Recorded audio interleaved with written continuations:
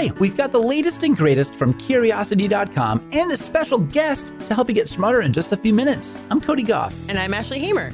Today, you'll learn where food poisoning comes from and how to avoid it. Plus, why we're in the Milky Way's second life. We'll also answer a question about whether fruits and vegetables are healthier when they're fresh or frozen, with some help from a registered dietitian nutritionist, Catherine Pett. Let's satisfy some curiosity on the award-winning Curiosity Daily. Here's an idea. We might be living in the Milky Way's second life. According to Japanese astronomer Masafumi Noguchi, our home galaxy may have died once before and has come back to life. This is not like Second Life, the video game. No, it's not like that. Or is it? It's definitely not like that. But what if it kinda is? But it's not. I better start explaining. Okay. This idea comes from the fact that the Milky Way is made up of two types of stars, and scientists don't know why. One type is made up of alpha elements like oxygen, magnesium, and silicon, and the other type is rich in iron. That suggests that they formed in different ways. But how? A concept was proposed in 2006 called cold flow accretion. That describes how stars form in galaxies via the influx of cold streams of gas. Noguchi came up with a model of the Milky Way's evolution over a 10 billion year period, starting with a period where cold gas streams flowed into the baby galaxy and made it possible for new stars to form. Over time, these stars began to explode in Type II supernova, the kind of death that happens when a star runs out of fuel and collapses under its own gravity. Those Type II supernova gave off lots of alpha elements, which gave rise to even more stars rich in alpha elements.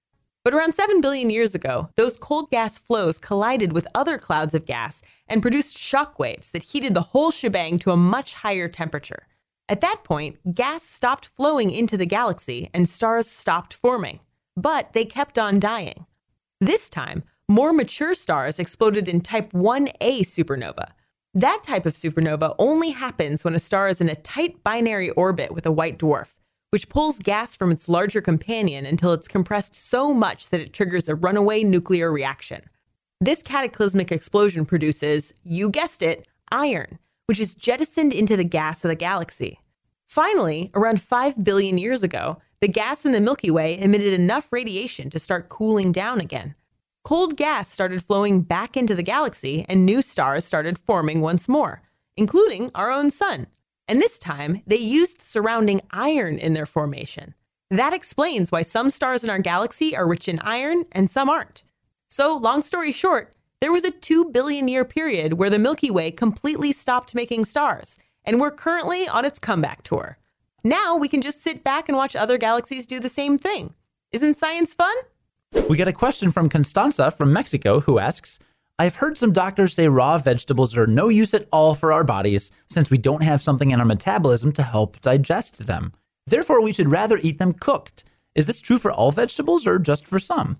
Same for fruits. Why do our bodies need them anyway? Great question. Ashley got in touch with Catherine Pett. She's a registered dietitian nutritionist who writes the blog Nutrition Wonk. She also works as a nutritionist for ConAgra Brands, and she sends a weekly email called This Week in Nutrition that you can sign up for on her blog at thenutritionwonk.com. Here's what she had to say. So we can digest most raw vegetables. Some raw vegetables do need to be cooked. So we don't typically eat raw potatoes. Some vegetables have things that will make us feel ill if we don't cook them. So they definitely need to be cooked. But most of the vegetables that we encounter in the grocery store can be eaten raw or cooked. And the short answer is that fruits and veggies are good for us, and we don't need to worry too much about whether we're getting them raw or whether we're getting them cooked, as long as we're getting enough. So to answer the question, why do we need them? Fruits and vegetables provide micronutrients, which are vitamins and minerals that the cells in our bodies need to work properly. And if you get too little of a specific vitamin or mineral, it can lead to a severe illness. So it's important to get enough. So while there's plenty of ways to get micronutrients, plant foods like fruits and vegetables also come with dietary fiber, as well as phytonutrients, which are beneficial chemical compounds that are uniquely found in plant foods. So one example would be lycopene, which is a carotenoid or plant pigment, an antioxidant that's in red tinted fruits and vegetables like watermelons and tomatoes. So in addition to getting your micronutrients, you can also pick up these phytonutrients.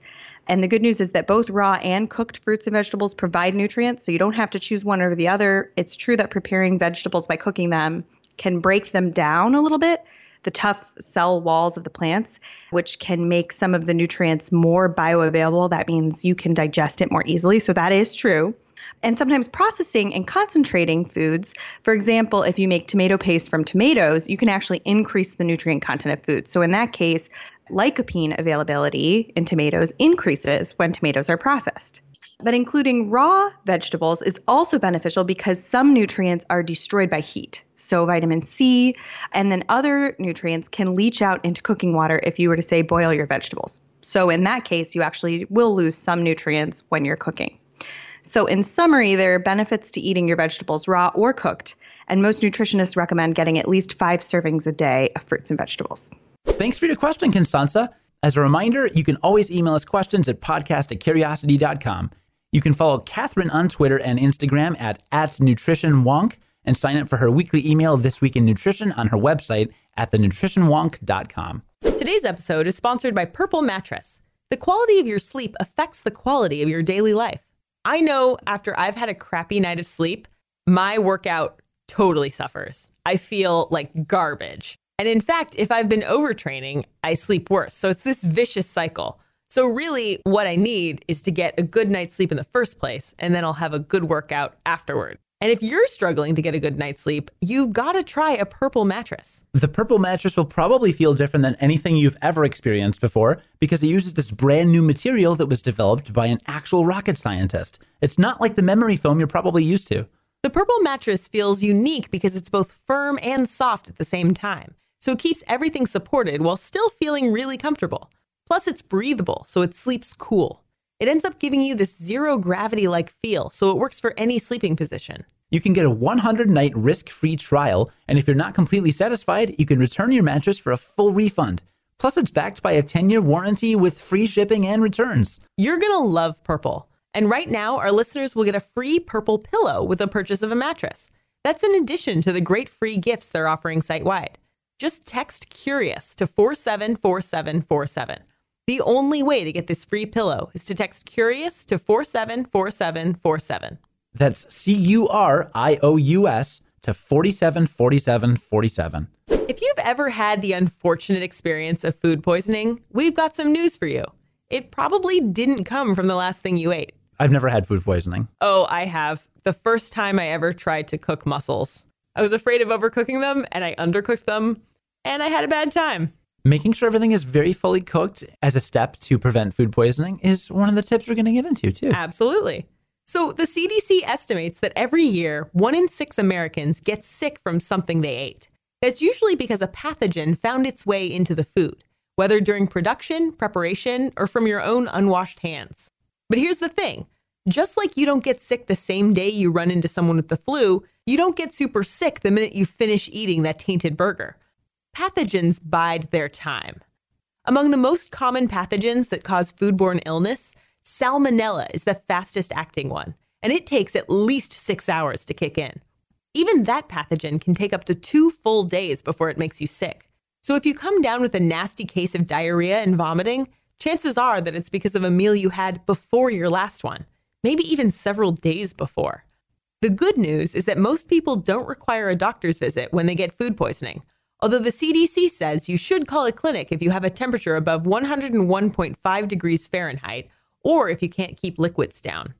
If you want to stay away from food poisoning in the first place, then you can start by washing your hands and preparation surfaces regularly. Make sure you also avoid cross-contamination between raw and ready-to-eat food, and cook everything to a safe internal temperature.